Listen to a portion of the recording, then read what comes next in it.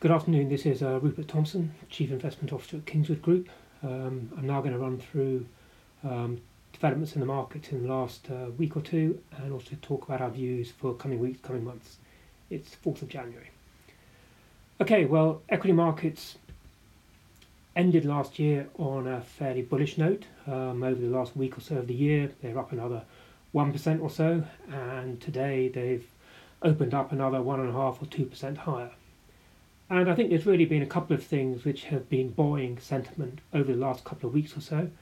The first is that the US finally agreed a fiscal stimulus package worth some 900 billion or 4% of GDP, and this is despite Donald Trump's best attempts to thwart it.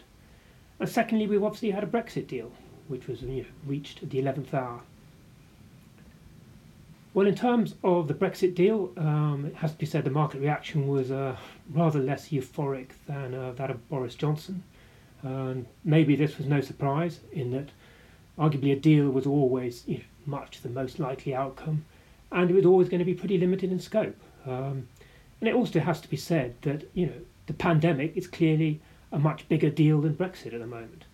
Still, you have to say the disruption which a no deal would have caused has been avoided, and on the back of this, sterling has bounced a cent or two against the dollar. UK equities have also outperformed other markets a little, and also we've seen small and mid-cap stocks within the UK outperform their large cap counterparts. So that's a market reaction. As to the impact on the economy longer term of Brexit and this deal, well, really the hope is that the damage done to the economy from Brexit is rather smaller than that being shown by the government's official forecasts, which actually show the hit to the economy in the long term being around 4% as a result of Brexit. And obviously, whether the damage will be rather less than this will depend on to what extent the UK is able to secure free trade deals with other countries, and also how successful its forthcoming negotiations are with the EU over the financial sector, because that was actually left out of this deal.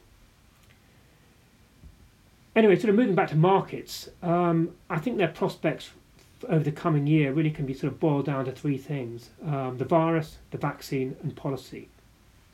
And as far as the virus is concerned, particularly in the UK, there's no denying it that the news at the moment is bad.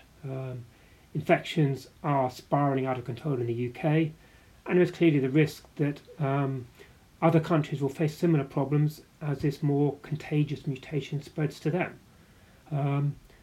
But it has to be said, markets seem to be pretty oblivious to this.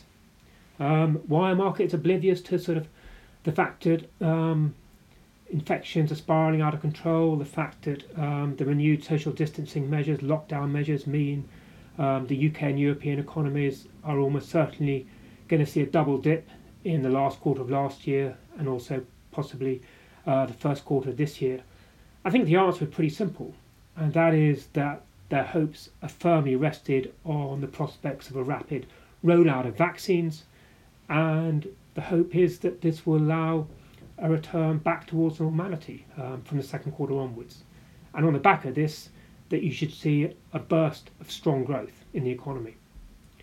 Well, you shouldn't underestimate the logistical issues in terms of securing a rapid rollout of the vaccines, but it has to be said, the Oxford Astra vaccine, which is much easier to distribute than the Pfizer one, and this is now actually been started to be rolled out already in the UK. The fact that this is now available does make a sort of timeline of maybe up to 50% of the population in the developed world being vaccinated by the second quarter much more plausible than it was. So I think where this leaves us is that unless this kind of rollout over the next few months, which should see sort of up to 50% of the population vaccinated by sort of middle of the year, unless it's called seriously into question, and I don't mean just by a few weeks or so, unless it's called seriously into question, then markets should remain pretty well supported, even though short term the UK and European economies are heading in the wrong direction. And the reason why I think this disconnect, as it were, between how should I put it, between Main Street and Wall Street. Well, that's the way they put it in the States. The fact that the economy is heading in one direction and the market's heading in another direction. Why this should be sustainable is because of continued policy support. And there's really two elements to this. The first is fiscal policy. What you need is the government to continue to support the economy over the next few months in order to prevent these renewed restrictions causing severe economic damage. You've now got a fiscal package in the States, and the furlough scheme in the UK has been rolled out until April. So it looks like you've got that. So that should provide significant support in the next few months. Beyond that, what is sort of equally critical, at least for the markets, is what the central banks do.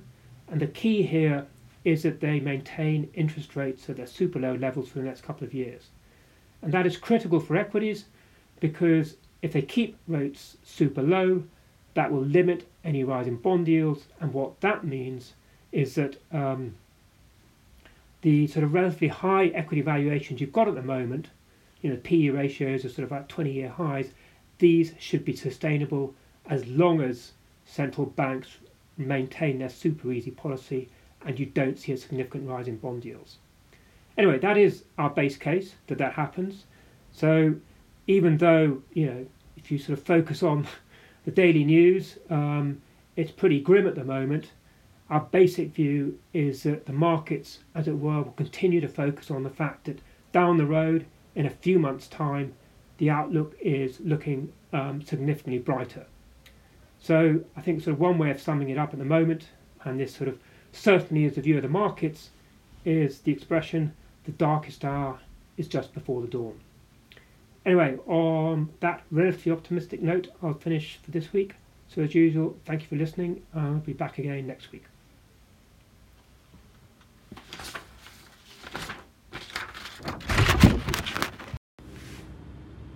Please note that this podcast is for information purposes only. The views expressed do not constitute financial advice, and please remember that the value of investments can go up as well as down. How an investment performed in the past may not be the same as how it performs in the future, and there may also be tax implications. Should you require advice, please speak to a qualified financial advisor.